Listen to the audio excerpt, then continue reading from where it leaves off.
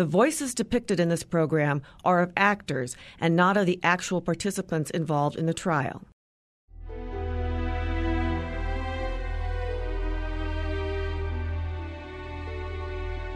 Hi, I'm Lise Wheel, and this is Wheel of Justice, Episode 1, The Cal and Michele Harris Story.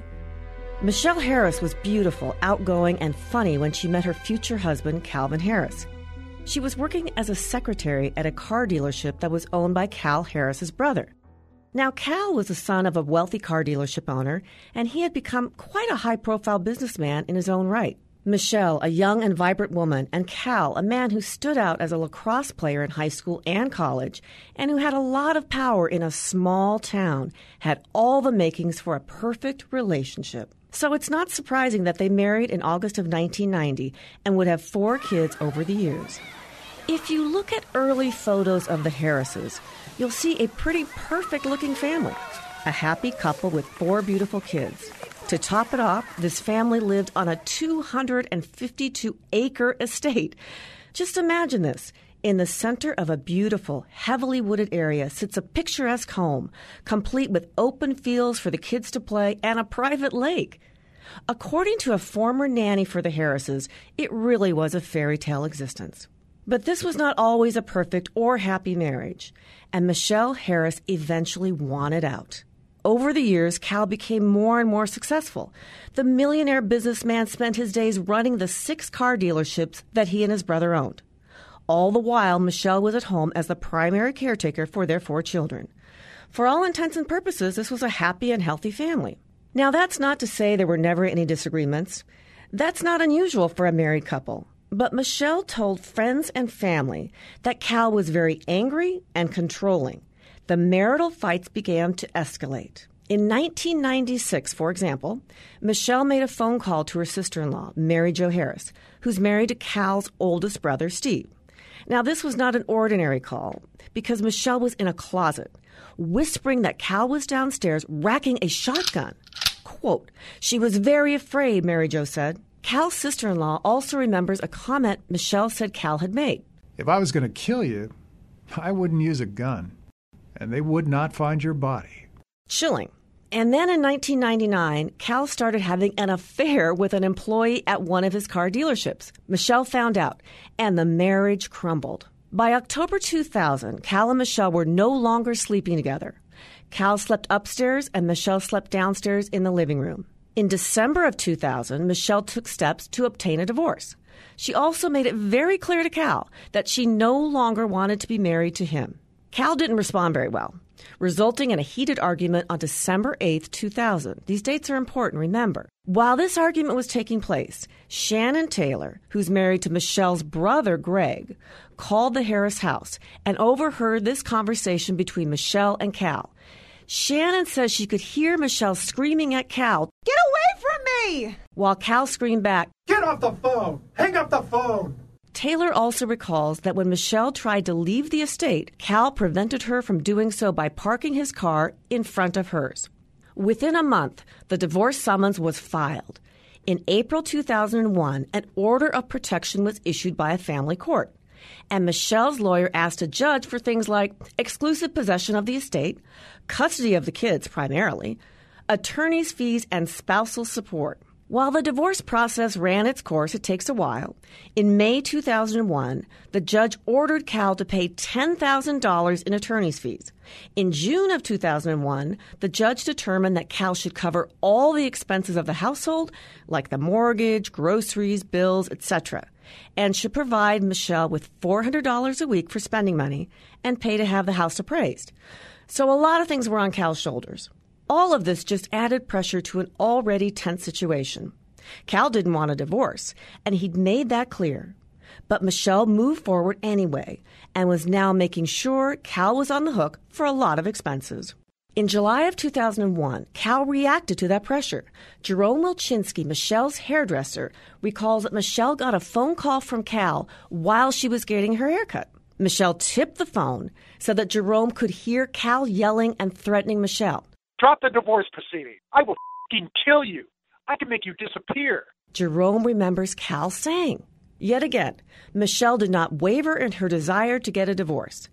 So Cal Harris tried another approach. This time, his attorney sent a settlement proposal to Michele to the tune of $740,000, hoping to end the heated divorce proceedings once and for all.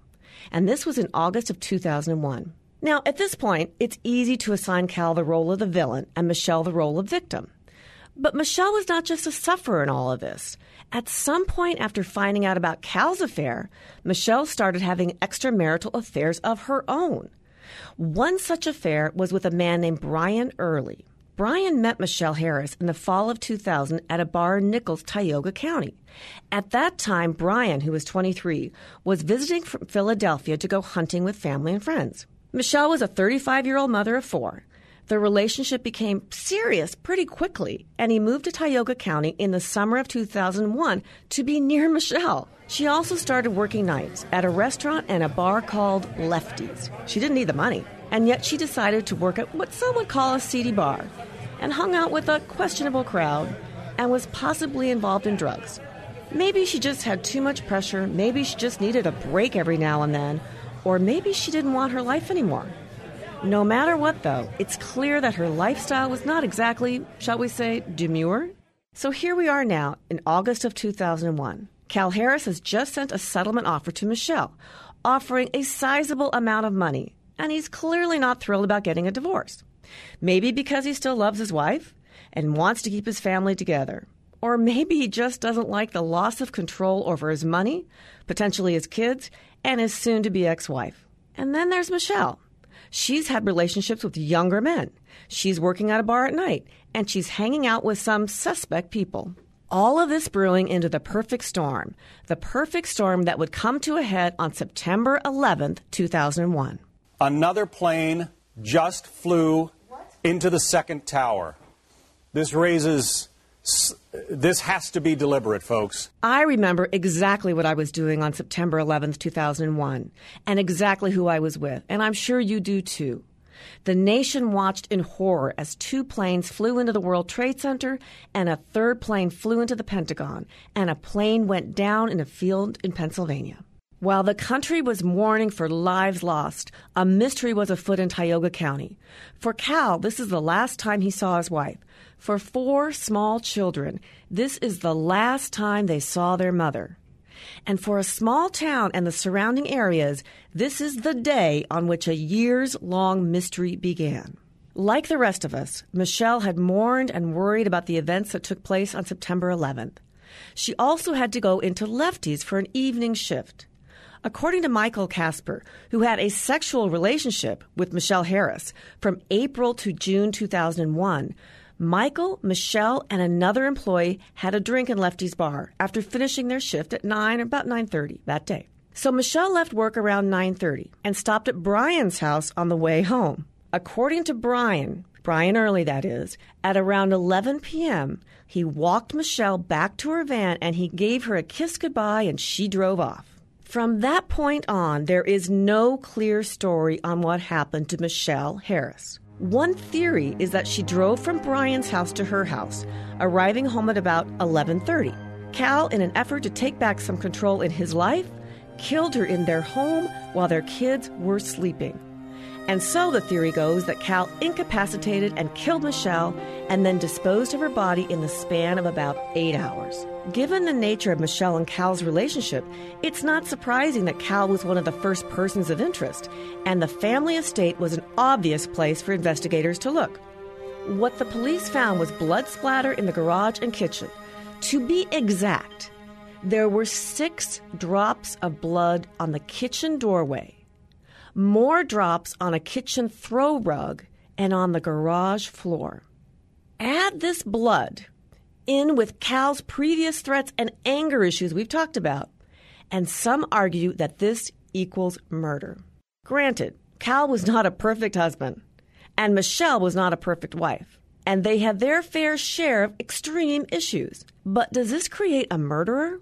A theory I can't help but consider is that Michele Harris had had just enough with her current life and wanted to make a fresh start, somewhere without any responsibilities. Most people close to Michele knew that she had some jewelry with her and that she was trying to sell it. and some estimates put the value of this jewelry at about $15,000. This jewelry has never been found. Could this be her fresh start? Maybe she sold the jewelry and left everything else behind with a good chunk of change in her hand. On September 12th, a farmer named Kevin Tubbs drove his hay trailer along the road that the Harrises live on. He drove slowly because his vehicle didn't have brakes. Kevin claims to have seen a blonde woman at the end of the Harris driveway on September 12th, a blonde woman he believes to be Michele Harris. By his account, Michele Harris was alive and well on the 12th, which makes you at least wonder about where she went after Kevin saw her. And what about other people? Is Cal Harris the only one with a motive to kill Michele? What about Brian Early? He was a young guy when he was involved with Michele, 23 to be exact, and by all accounts, he was completely head over heels in love with her. He left everything behind in Pennsylvania to go live near Michele, and he'd given her $5,000 toward a down payment on a house he thought he would be moving into with Michele. He's thinking this will lead to marriage. Meanwhile, she's having a relationship with another man while involved with Brian. Maybe Brian didn't like it that he was completely invested in a future with Michele, all the while she seemed to be looking just for fun. Maybe he followed her from his house on September 11th, they had an argument, and he killed her. Whichever of these theories is the truth, what we know is that about 7 a.m. on September 12th, Cal called Barbara Thayer. Now, Barbara Thayer was a Harris nanny at the time and also considered herself a friend of Michele's. Cal asked Barbara if she could come help him get the kids ready for school because Michele had not come home, which, despite Michele's lifestyle, was apparently unusual.